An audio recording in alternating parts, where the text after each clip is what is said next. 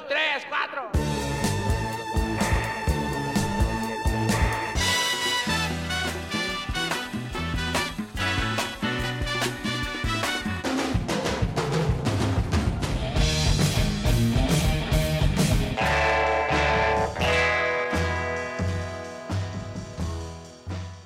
From WBEZ Chicago and PRX, this is Sound Opinions. I'm Greg Kot. And I'm Jim DeRogatis. Al Green sang some of the most acclaimed soul records of the 70s. So when he decided to leave it all behind for the church, many questioned why. And everybody around him certainly felt like, what are you doing, Al? You've got $1 million career. We're all hanging on you. We discuss Al Green's life and his pivotal first gospel record, the Belle Album. Plus, we review the new one from Taylor Swift. We can't make any promises now, can we be? That's all coming up on Sound Opinions. You're listening to Sound Opinions, Greg, and later in the show, we are going to review the 6th album from Taylor Swift, Reputation. It's going to be inescapable. This is going to be the pop giant Titanic iceberg of the next year, at least. You know it. We're going to try to offer some insights that maybe you haven't heard elsewhere. It is absolutely going to be inescapable, Jim. Going to be number one on that pop album chart as we speak. That's going to be later on in the show, though. First, we're going to talk about soul and gospel legend Al Green. Don't you know that I'm still in love? Shut up in love with you, yeah. So people know Al Green, I think, for hits like Love and Happiness and Let's Stay Together and I'm So Tired of Being Alone, and I could go on and on and on. So much incredible music. We are going to, however, talk about his life and a lesser-known album from his catalog, the Belle Album. It's a record that means an incredible amount to both of us, Greg. That's right, Jim. This came at a point in Al Green's career when he was still very commercially successful as an artist, but he shows up at Willie Mitchell's house one day, his producer, and says, Willie, I'm going gospel. And he really didn't turn back to secular music for several decades. He became a preacher. He built a church, and he devoted his life to spirituality, and the Belle Album was a huge turning point in his career as an artist. It is one of those transitional albums that was also a masterpiece. In retrospect, it is considered one of his greatest works of the 70s, but also one of his most underrated works. You know, while Al's songs are known around the world, the man himself is an enigma. To get a better sense of who exactly the Reverend Al Green is, we sat down with Jimmy McDonough, author of a new biography called Soul Survivor. I got to tell you, with this guy, there's so many things that I still don't know, and I think most people, even those closest to him, don't know.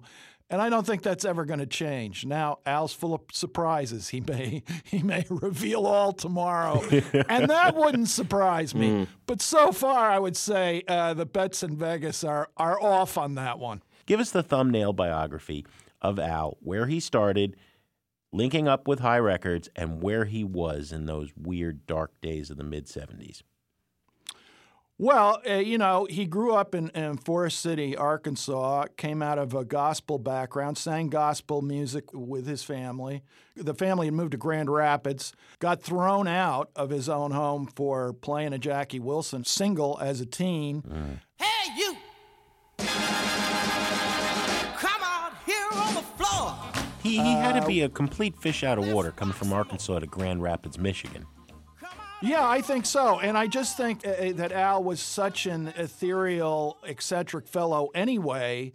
I think he had a bit of a rough time in the land of the North. And I think it only hardened his resolve in a way to do what he was going to do one way or another. And Jimmy, in reading your book, I think I got the sense of here was a guy walking around with a big chip on his shoulder from an early age. Like nobody told him he was any good for a long time. And it was almost like he had to force himself on people and say, I am good and I'm going to be great and I'm going to show all of you. Is that kind of what you thought? Yeah, absolutely. I mean, early on, I think he thought he was special and he was going to get somewhere. and nobody was going to stop him. The problem is that Al operates on some high frequency only small woodland creatures can hear. So it took a while for that message to penetrate. He cut one record, a Backup Train. Backup train. Backup train. Turn around. I've got to take my baby. Oh, wherever I'm bound. I'm homing through every day, baby. Oh, I'm a lonely man, just a lonely man. Need a helping hand, yeah. Back up the train. And so he has this hit record that fades away fast.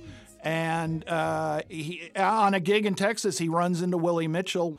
You can't talk about Al Green without Willie Mitchell. And he was the guy who kind of grounded Al to earth. The Memphis producer, for those of you out there who don't know, who mostly ran High Records and is really responsible for breaking down the Al Green sound and in a certain way breaking Al down in the process. Al was a much rougher singer before he met Willie, and Willie just honed in on what he knew Al was capable of somehow, and it resulted in these, what I think are, certainly among the finest soul records of all time.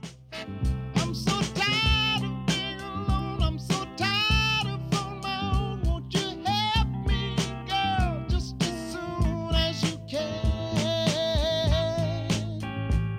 People say Willie Mitchell hears something in him, lends Al some money, thinking he'll never see the guy again. He shows up one morning, I think it's 6 a.m. Willie thought he was a guy there to fix his house.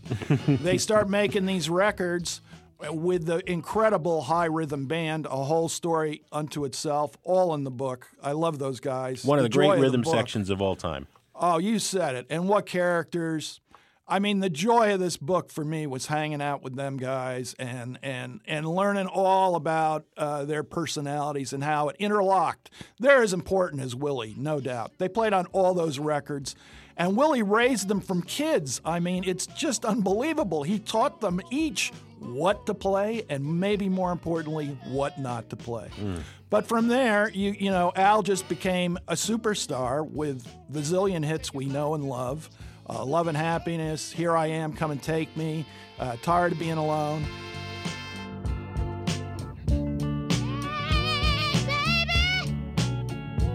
tired of being alone here by myself now. I tell you, I'm tired, baby. I'm tired of being all wrapped up late at night. In my dreams, nobody but you, baby. Sometime I wonder. You, at one point in the book, you write, Mitchell basically took a crazy gospel-based singer in a jazzier setting and tells him to rein it in, which Al initially, bucked against. But then they come up with a record like Let's Stay Together, and Al goes, oh, all right, I get what you're trying to get me to do.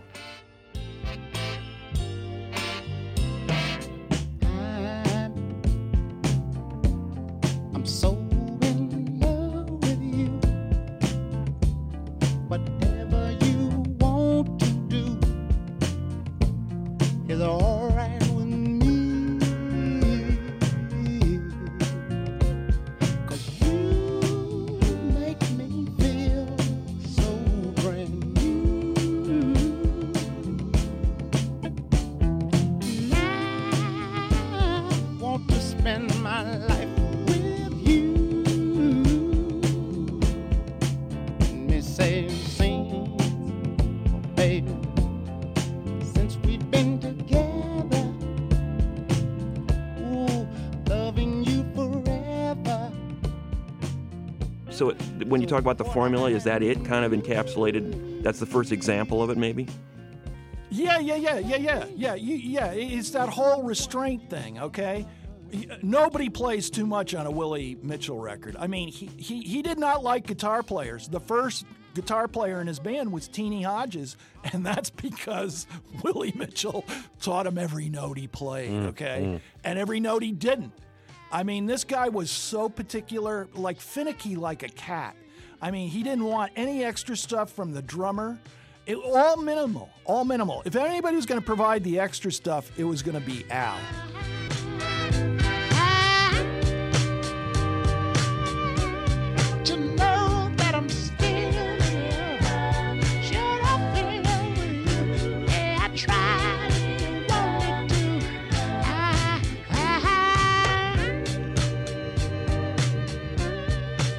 And so there's a tension to those records because they're almost like an M.C. Escher drawing, you know, the guy who draws like the interlocking hands and sort of mathematical art. Okay, so you have like this mathematical music, and then you throw Al that's like these Jackson Pollock blobs on it, and somehow it just weds perfectly. And it feels so good, those high records. I mean, you want to move, you want to sing along, even if you're tone deaf. They just feel so good. And yet in the background, there is this tension about them. And, it's just perfect art, man. You're talking about this restraint that Mitchell sort of imposed on him, and he didn't realize, Al himself didn't realize that that's when he was at his best, his most natural voice. Willie Mitchell, obviously a jazz-steeped musician, composer, arranger, very experienced artist before he met Al Green already.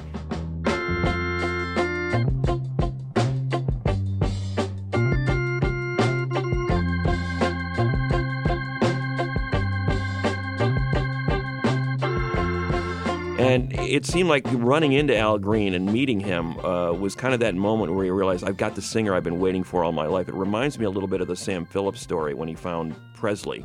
Presley finally walked into his studio and I go, this is the guy I've been waiting for a long time. I didn't know who it was, but now that he's in front of my eyes, this is what I've been waiting for a long time. Yeah, absolutely perfect analogy. Exactly. Willie he'd made a lot of great records there at Royal Studios, and I get into the whole history of High and all the pedigree of the studio and all the crazy stuff that happened there. But he wanted a singer. He wanted to go into pop, and he had a particular vision. And boy, when Al came in, it didn't happen overnight. It actually took months of trial and error. But once they hit that formula, say with Tired of Being Alone, man, the sky was the limit. They just refined and perfected and. What can I say? You're absolutely right. It was like Elvis walking in on Sam, and man, Willie just took it to the heights. Al could voice these feelings that Willie knew existed and wanted to put out there. Willie wanted hit records. I mean, it was a weird mix of all these things, and it was just like you say, Sam Phillips, Elvis, Willie Mitchell, Al Green. It couldn't have been more perfect. We'll have more with Al Green biographer Jimmy McDonough after a short break, and we'll discuss Al Green's pivotal Belle album. That's in a minute on Sound Opinions from WBEZ Chicago and PRX. But wait a minute, something's going wrong. Someone's on the phone, 3 o'clock in the morning, yeah, talking about how she can make it right, yeah. Happiness is when you really feel good about somebody. There's nothing wrong being in love with someone, yeah.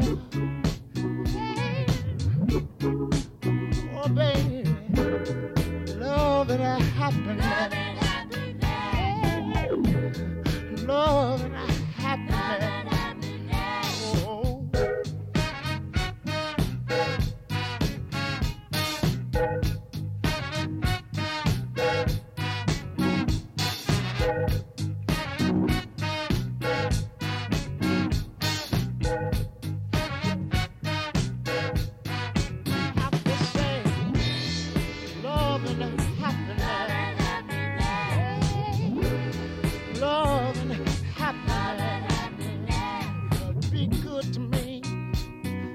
I'll be good to you.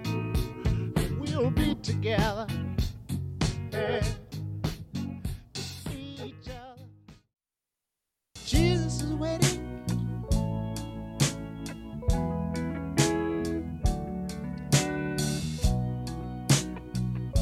If you're broken down, Jesus is waiting. You're listening to Sound Opinions. I'm Greg Kot with my partner Jim DeRogatis, and that's a man who needs no introduction, Al Green. We're talking this week with Jimmy McDonough, author of Soul Survivor, a biography of Al Green. And we're talking specifically about his 1977 record, The Belle Album.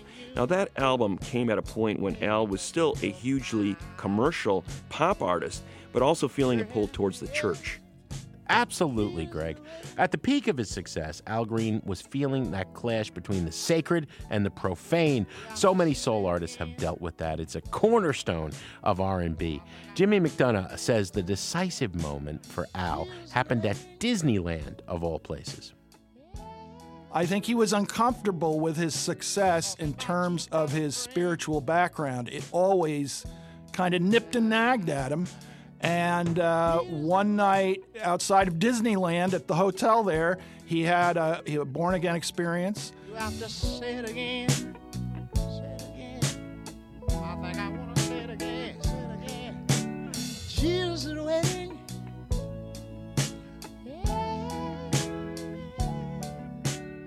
And it was just right in the back pocket of his mind that he was going to go back into the church. It took some years. And a horrible incident, this woman, Mary Woodson, who he had a relationship with, who died in his home by Al's own gun. It was ruled a suicide. Very convoluted, intricate tale, but definitely, obviously had an impact on Al Green's life. And a year after that was October 74, a year after that, he bought a church. And then eventually, a year or two after that, he said to Willie, I can't do this anymore. I've got to go gospel. And Willie, how do I put this in polite terms, said, well, I don't cut gospel. I can't do it. Yeah. He didn't like evangelists and preachers, he said, right? Yeah, that's right. That's right. He showed one of the heroes, to my mind, one of the heroes of the book, Rube Fairfax, said that Willie opened up a drawer and showed him all these bad checks that preachers had written. And so that's how. Willie was hardcore, man.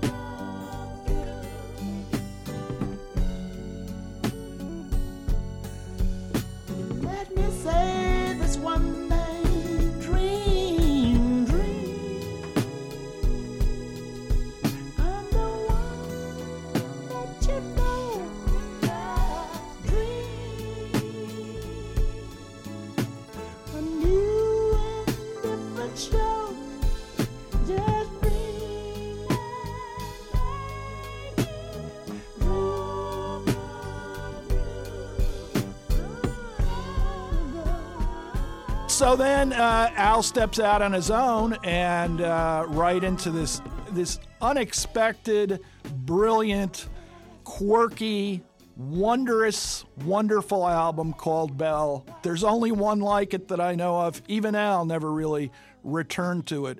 When I think about it, I always think it's like capturing a romance.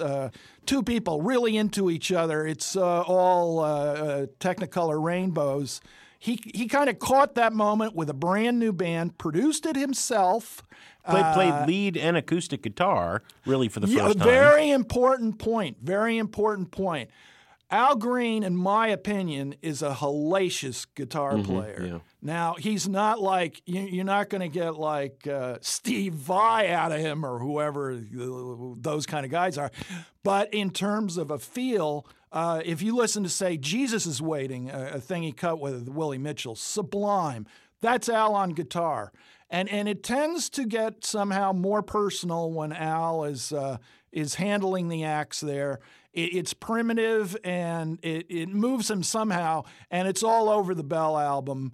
fantastic, just fantastic Well, stuff. you have a great description of this band that he put together, this ad hoc band with Al as kind of like the lead vocalist, but also the lead guitar player, a gospel garage band.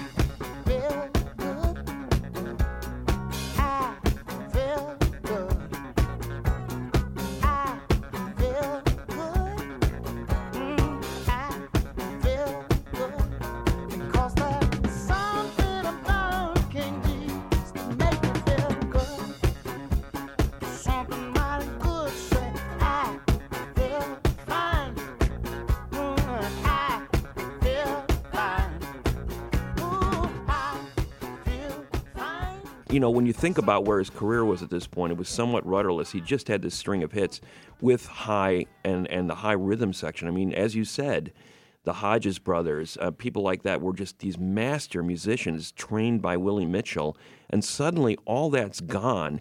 And he didn't seem to be flustered by it at all. He just said, "No, I'm gonna do this thing. I'm gonna buy the studio. I'm gonna sink $500,000 into it, and I'm gonna produce the record myself." And he's 12 records deep into his career at this point. He just seemed to be very confident at the same time.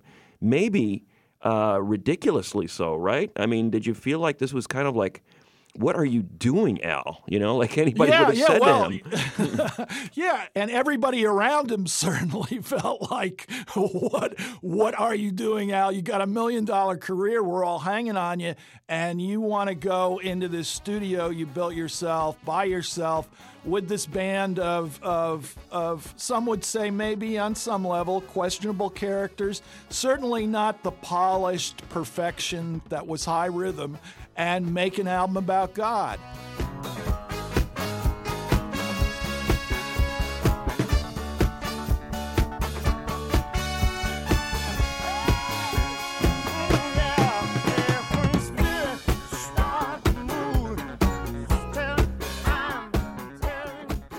Al does what Al wants to do when Al wants to do it, and he did it this time. This is how funky this situation was. Bill Cantrell, who was one of the original founders of High back in the rockabilly days and the instrumental days, Al snuck him into his side and had him build the studio. But Bill liked to go fishing so much that before they cut any of the tracks on Belle, they had to ask Bill if he wasn't fishing, and he was available. So we're talking about a bunch of funky characters. Reuben had never played bass before. This is one of the guys I mentioned earlier. Reuben Roubaix Fairfax Jr. Was a guitar player. Now dig this. This guy was a rock guitar player, right? He played in a cover band. What was it called? Grand Slam. That played the hits of the day. A friend of his was in Al's band, and Larry Lee, the great guitarist who was with Al forever, leaves. They need a replacement. Roubaix stops by on the way to a road thing with his band, just starts jamming with them a bit, and Al comes over and anoints him with some oil. I mean, Reuben didn't know what was going on here. And at first he said no, but the more he thought about it, he thought, I'm going to take a chance on this. Since Al was playing guitar,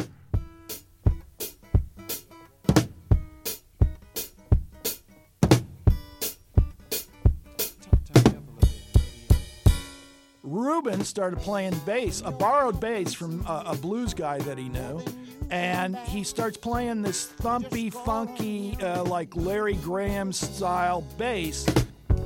Holding to God's hand, doing the best you can. Happiness that leads to the promised land. They can't bring you down from this higher ground. But happiness that leads to safe, sound found. I've cried many tears too, years and years and years. If you just stand still, you'll fight your fears. Jesus is my all. He's my all.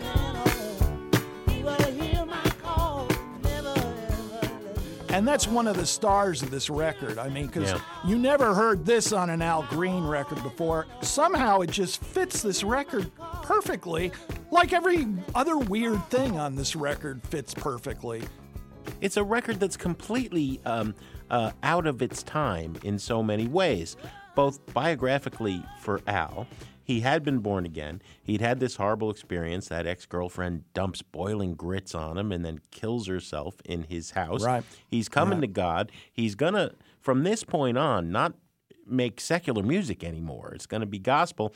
So in between the high years and in between the current Reverend Al of the church is this moment of transition. And the culture's in transition. Yeah. You know, disco's happening and punk is exploding. And then Al's doing this thing, which in some ways is like punk and disco and everything that came before and everything that would come in the future. It doesn't fit any pigeonhole. See the smile on your face, trying to cover up a tear trace of joy. Hey, swing down chariot, stop and let me ride. Give your heart to the Savior, try to make it to the other side. And maybe hard to conceive the possibility of eternity for me. Jerry the fire, son of man, clown, son of man, Jerry the fire. You better get it right now. Yes, you're right. You're right. It's totally, as you say, it's out of time somewhere, which of course just adds to the timeless quality. I can go to this record anytime, any day, and you're just in it. It's one of those things. It's like Neil Young always talks about capturing that moment. This was really Al's Crazy Horse, this band. Yeah. And he said in an interview he was out to just capture them getting to know each other. He wrote a lot of the songs on the spot. Some of the takes, Rubin said, he was learning them as they were recording him. It's that story of that spontaneousness that Al was after and caught beautifully on this record, boy. And I think people revere it now in hindsight as well, because they seem to, as you sort of rightly point out, the line on the very first song on the record, the title track, it's you that I want, but it's him that I need.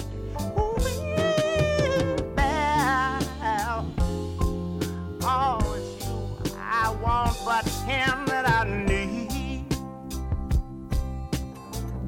I'd like to take a minute just to sing a bell. The laughter of the sound has quieted down.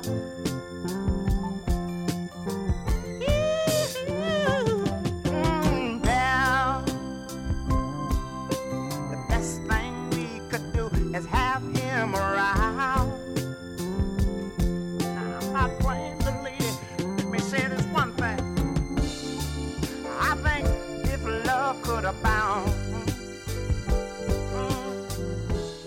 Him with a capital H, referring to God. Right.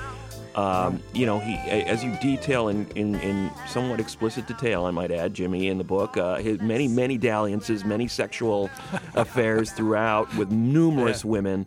Title song. Do you think that Al Green, as he was performing this, writing this, was aware of the fact that I am making this break with my past on this song, on this specific record, and never shall I go back? Or are we reading too much into it?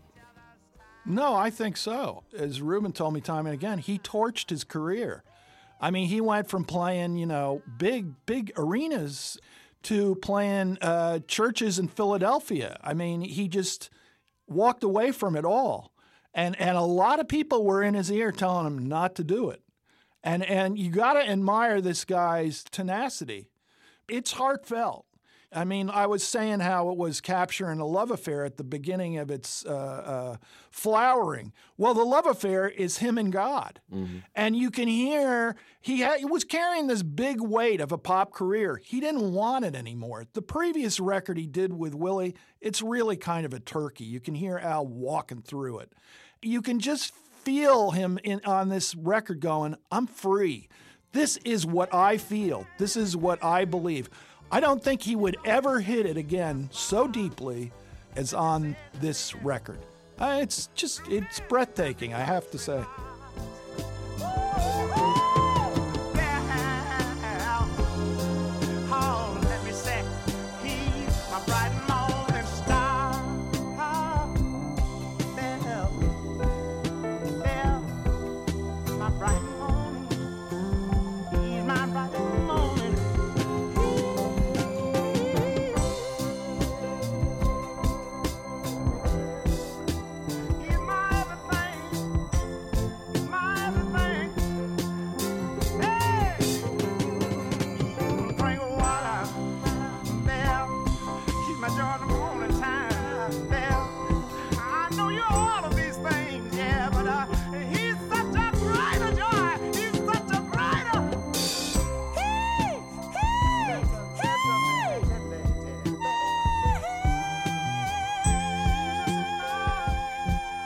Well, and one thing about the Belle Album, Jimmy, that you paint in this book, it becomes apparent to me, is that Willie was such a taskmaster, and you know, eventually him and Al, it was like they had one brain. They were thinking alike, but a lot of that was Willie Mitchell kind of training Al Green to realize who the best Al Green was and make $1 million over and over again.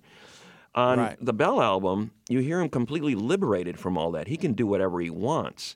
And there's an incredible amount of spontaneity in that. There's an anecdote later in the book where he makes a record with the Roots. And Amir Questlove Thompson is talking about him walking into the room and just starting to sing before he even introduces himself to the band. It's like he's feeling the groove and he starts riffing on it. And Questlove is just amazed. Like, this guy basically made that song up before he'd even met the band. And it was like we had a complete take.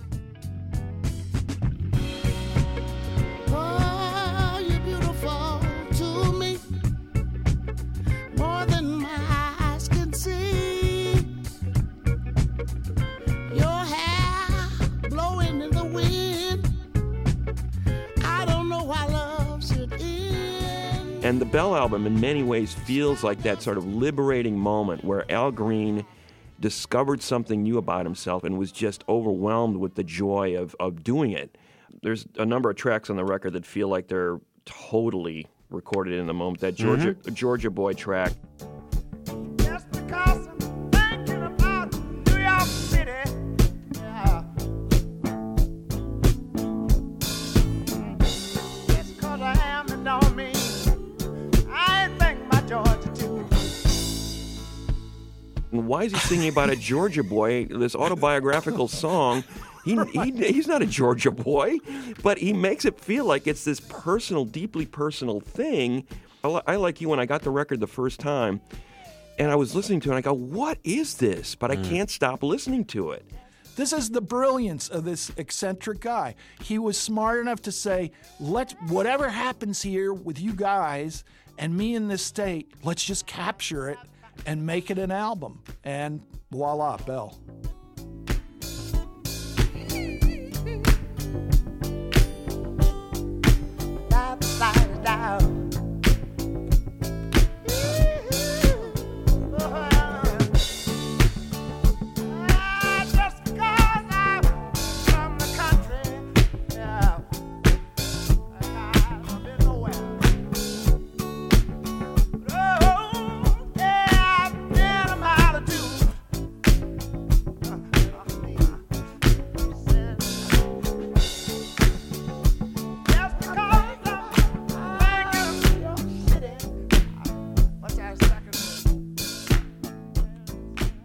There was something magical about it. What is it about, like a track like Georgia Boy, that just sort of resonates? It's so unlike anything else he's recorded, I guess, is one thing, right? Yeah, and he's just so deep into it. I mean, you know, this is a very charismatic performer, right? And he just manages to suck you right inside, right? And you hear it on that song, or Dream, one of my favorites. Yeah. And for the first time, he was using African-American backup singers.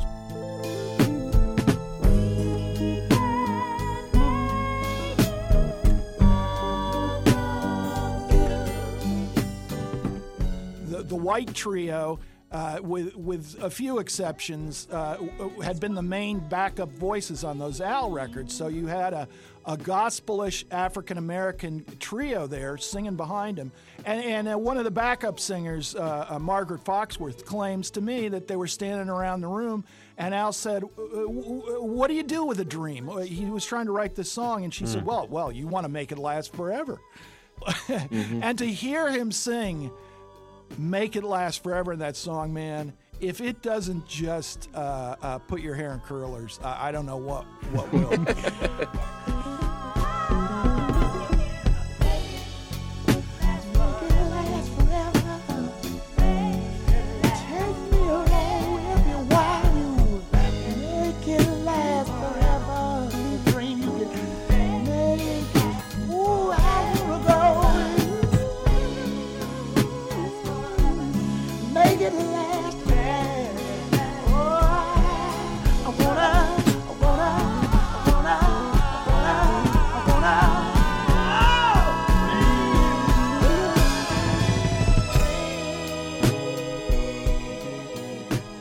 Thing too, the spontaneity I think is the key for me, Jimmy. Is it a case where nobody could come to him afterward and said, "Hey, Al, this is really great, but this sounds more like a demo. Why don't you clean this up a little bit?" Was it just a case of having that freedom just to be able to do whatever he wanted at that point? Well, you hit on something really interesting there, because what happened was he ended up going with this character, Hal Bennett, who ran Cream Records, and I get into all that in the book. But he was at the end of his career. He was like one of these old-timey record pirates, shall we say. And this was more of a hobby for him, this label. But he kept having in the back of his mind that Al was going to come back and ring them golden pop bells again. If Al had come in there with, an album of love songs to a donkey, I think he would have said yes. But there was a great showdown where Reuben talks about in the book, where Willie plays him this stuff that he'd been cutting, and Al plays the Belle Album, and the Belle Album wins. And I know Willie hated the Belle Album. Really? He just thought it was junk. Like, where did you get – these guys can't play. Except you can imagine all the criticisms. And yet Bennett, a wily character that he is, knows if I'm going to make Al happy, I got to let him do what he's going to do. And I think he thought, next time it'll be Son of Love and Happiness. Didn't work out that way. Yeah. But it's just this happy accident of all these weird things coming together. And Al, being the master of weird things, he plays it like an ace. Baby. I mean, it just lays out so beautifully. And the end result, of course, is this record we keep yapping about.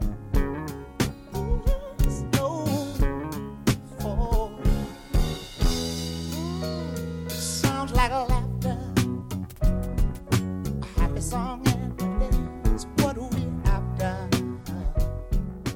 I remember when the record came out, and I thought, "Wow, I want 20 more of these." and there's patches of it, but the record was not a hit. And Al is an astute businessman in his own snaky, secretive way. And I really think he thought, well, look, if I'm in this for the long haul and I'm a gospel singer, I got to behave like the conventional gospel singer, and I got to make conventional gospel records.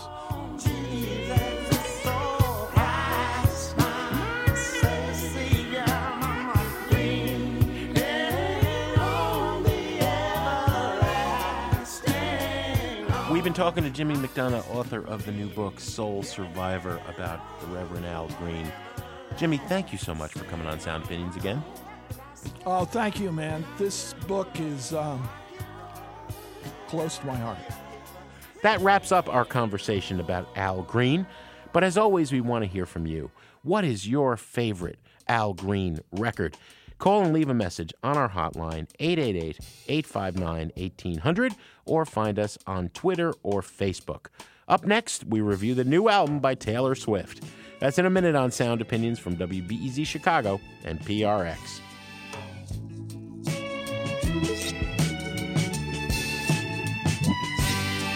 Baby, so glad you're here, baby. I've got something to say, my dear, baby. Yeah, so glad you're mine. Oh, baby, why did it take so long? Oh, baby, you only made my love grow strong. Baby, yeah, I'm so glad you're mine.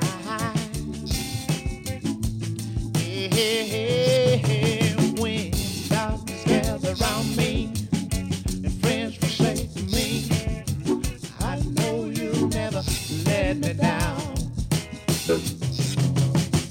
I know you'll never let me down. Hey, hey, hey, hey, hey, baby.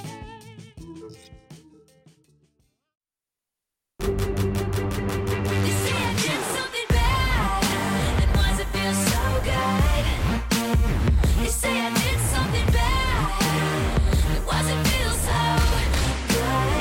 Most fun I ever had, and I do it over and over and over again if I could. It just felt so good,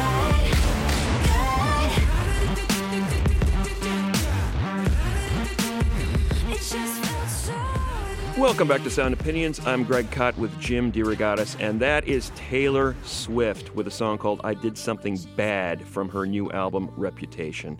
Like her or love her, try to ignore her, you probably can't. Taylor Swift is going to dominate the next year of pop music, just as she has in all the previous years when she has put out an album. She is one of the biggest selling artists of an era when nobody really sells records, certainly not in the volume that Taylor Swift does. She sold 30 million records in the United States alone. This is her 6th studio album. She is also the first woman and 5th act overall to win Album of the Year twice. So here's a career that started out as a country pop singer-songwriter, a Nashville-based artist in the early part of the 2000s, and then shifting over to the pop realm with her 4th album, Red. Elements of EDM and rock in there, doubled down in the 1989 album in 2014, which made her the first act to have 3 albums sell 1 million copies within 1 week in the United States. Again, this is during the streaming era. Here is an artist who was actually selling a physical product, digital product, to her very loyal fans. She's won 10 Grammys, 4 straight #1 albums. Reputation is destined to be the 5th in a row. Here's a track from Reputation. We're going to review it in a minute, but here's Getaway Car from Taylor Swift on Sound Opinions. It was the best of times, the worst of crimes. I struck a match and blew your mind, but I didn't mean it, and you didn't see it. The ties were black, the lies were white, in shades of gray and candlelight. I wanted to leave him, I needed a reason. X marks the spot where we fell apart. He poisoned the well, I was lying to myself. I knew it from the first, old-fashioned, we were cursed. We never had a shotgun shot in the dark. You were driving the getaway car, we were flying, but we never get far. Don't pretend it's such a mystery. Think about the place where you first met me. Riding in a getaway car, there were sirens in the beat of your heart. Should've known I'd be the first to leave. Think about the place where you first met me. In a getaway car, no, they never get far. No, nothing good starts in a getaway car. The great escape, the prison break, the light of freedom on my face, but you weren't thinking, and I was just drinking. Well, he was running after us, I was screaming, go, go, go. But with 3 of us, honey, it's a sideshow, and a circus ain't a love story, and now we're both sorry. We're both sorry. That was Getaway Car by Taylor Swift from album number 6, Reputation. He's working a little storytelling magic there, Greg, channeling Bonnie and Clyde. This is not an original thought. It's been said many times. There are 2 modes in Taylor Swift's songwriting. One is swooning, puppy love, crushing, and the other is eviscerating. She is the master, or the mistress, I should say, of the put-down. You know, I've been wrestling with this album since the minute I got it, listening so many times, because she means an incredible amount to her fan base, and pop-oriented critics are fascinated by her. They hear so much depth. You know, Greg, the other day I parked somewhere, and I parked next to a brand new, fully loaded Tesla. And this thing was gleaming to the extent that it was like glow-in-the-dark nuclear, the way that car in Back in the Future was, right? Yeah. And I got a little too close to it when I opened my door, and I didn't hit it, and it started talking to me. And I'm thinking, what is this, right? And I go home and I look it up. It cost $160,000. Wow. This is like the ultimate car, right, that you could have. If somebody gave it to me for free, I don't think I'd want to drive it. I just wouldn't feel like comfortable. It's too perfect. And that is what I think Reputation is. It's just too perfect. You can't knock it, but I can't enjoy it. And all the pieces fall right into place. Getting caught up in a moment. Lipstick on your face. So it goes. I'm yours to keep, and I'm yours to lose. You know I'm not a bad girl, but I do bad things with you. So it goes. Money could not buy a better produced circa 2018 pop product. There are pleasures here to be had, certainly, right? But ultimately, it is so slick that it kind of goes in one ear and out the other, leaving you very little to grasp, to come back to. I mean, hooks galore, but what is Taylor singing about? She's in love, and good for her. I'm happy, right, at age 27, that she's finding love. That's half of it. And the other half is, my God, she is still complaining about Kanye West and other people who have disrespected her. It was so nice being friends again. There I was giving you a second chance, but you stabbed me in the back while shaking my hand. And therein lies the issue. Friends don't try to trick you, get you on the phone and mind twist you. And so I took an axe to amend it this. But I'm not the only friend you've lost. I admire her strength. I am glad she takes no guff from anyone. But how long are you going to milk Kanye West or anybody else disrespecting you when you are, as you said in your introduction, the queen of the pop universe, right? So what are you complaining about? There's a solipsism here, a self-centeredness that the only other person on the pop spectrum who matches her is Kanye West. Mm-hmm. You know, incredibly. Kanye's last 3 albums have been marred by him not being able to talk about anything other than being Kanye West. And Taylor has a few other things in her arsenal. But, I mean, look, you know, the nadir that crystallized it for me is when, in Gorgeous, I actually stopped to look up to make sure that this lyric was exactly what she was singing. You make me so happy, it turns back to sad. I guess I'll just stumble back to my cats. You make me so happy, it turns back to sad. There's nothing I hate more than what I can't have. Guess I'll just stumble on home to my cats. Alone, unless you wanna come along. On Saturday Night Live, when she did Call It What You Want as the second song this last week and did it as a stripped-down acoustic number, it was pretty impressive. My castle crumbled overnight. I brought a knife to a gunfight. They took the crown, but it's alright. All the liars are calling me one. Nobody's heard from me for months. I'm doing better than I ever was.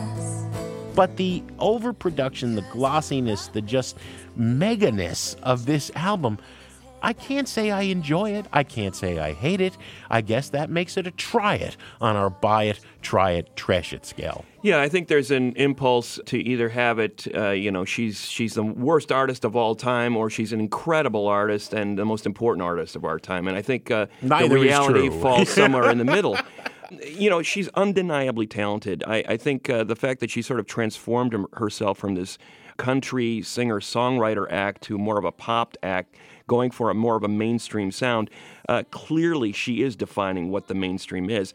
But on this album, I especially see her hiring people like Jack Antonoff and Max Martin, with whom she's worked in the past. Super producers of the moment. She is aiming for, the middle of the middle, and she's getting there by appropriating a lot of EDM, a lot of hip-hop cadences in her vocals. Big reputation. Ooh, you and me would be a big conversation. And I heard about you. Ooh, you like the bad ones too? She's far removed from that sort of intimate singer-songwriter that she was in her early years. And I think a lot of her teenage fans related to the fact that she was reflecting their lives back to them. I'm not sure that Taylor Swift is reflecting anyone's life back to them except for other celebrities when she starts going after these people who have dissed her in the past. Now she's talking about ex-boyfriends like Calvin Harris and Kanye West and Kim Kardashian, and who can really relate to that? So I think she's somewhat less relatable. This music feels more remote to me than it ever has. The one moment on the record where she sort of breaks through that is right at the end, that song New Year's Day. Mm-hmm. And I'm thinking if she had done an entire album of songs in this vein, this sort of intimate, more stripped down kind of record, there's a real person behind that song, and I relate to it in a big way. I think it's a beautiful piece of music. There's glitter on the floor after the party. Girls carrying the shoes down in the lobby. Candle wax and Polaroids on the hardwood floor. You and me from the night before, but don't read the last page. But I stay when you're lost and I'm scared and you're turning away.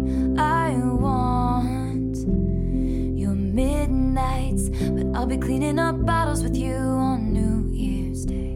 And also, Greg, here we are at this watershed moment in culture right now where people are bravely coming forward and challenging toxic masculinity, right? Yeah.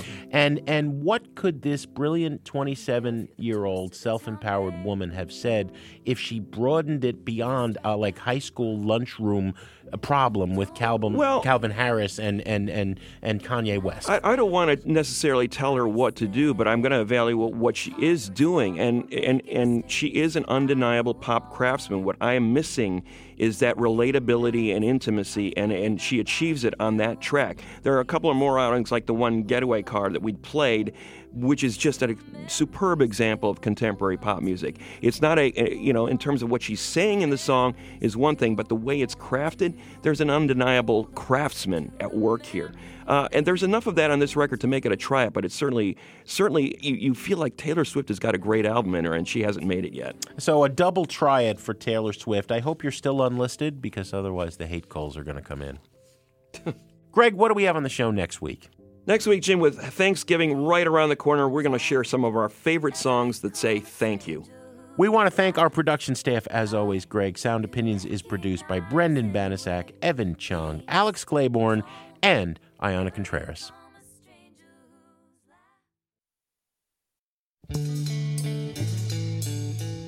On Sound Opinions, everyone's a critic. So give us a call on our hotline, 888-859-1800. A telephone wakes me in the morning. Have to get up to answer the call. So I think I'll go back to the family where no one can ring me at all. New messages. Hi, Jim and Greg. I was listening to your episode speaking with Julie Klausner, and I think it was Jim exclaimed that he had never met a female Jethro Tull fan. Well, I'm here to tell you that you've met another Jethro Tull fan. My name is Chelsea. I'm from Durham, North Carolina, and I have loved Jethro Tull for as long as I can remember. And Thick as a Brick is my absolute favorite of their albums.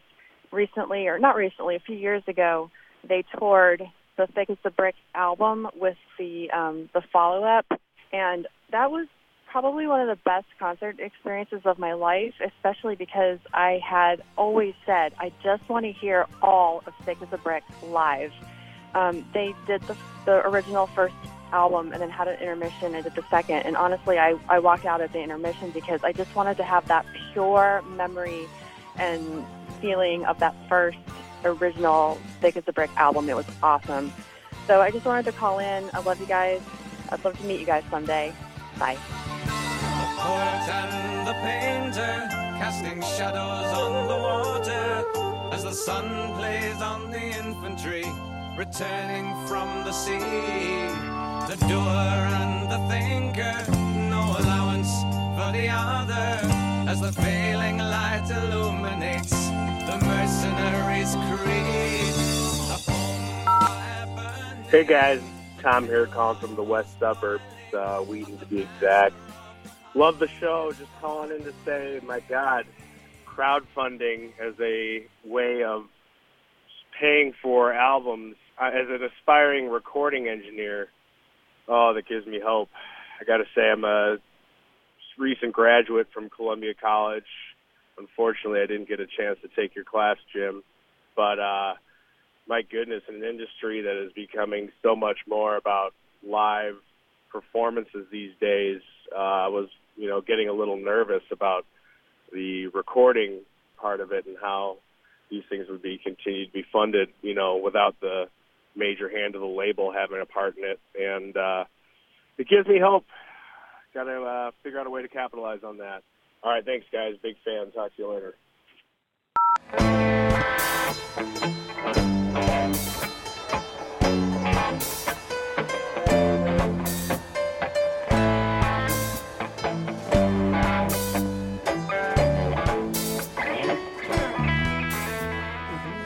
Hi guys, my name is Kathy. I'm from Chicago. I'm calling you today because sometimes you do an episode that makes me completely question your musical wisdom.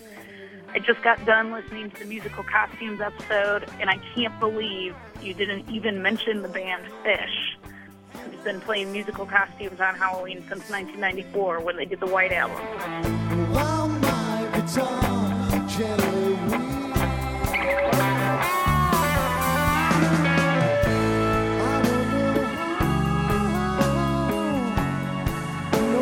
told you how to unfold your love. Anyway, it made me completely wonder if you're exposing me to the right things. But I did like that you gave 10 minutes to Gord Downey. My vote is you do a whole episode to try and get Americans to start understanding the greatness of the Tragically Hip. Okay, thanks for your show. Bye. First thing we climb a tree, and maybe then we'd talk, or sit silently and listen to our thoughts, with illusions of someday cast in a golden light. No dress rehearsal, this is our life. No more messages. To share your opinions on Sound Opinions, call 888-859-1800. We'll be back next week on Sound Opinions from WBEZ Chicago and distributed by PRX.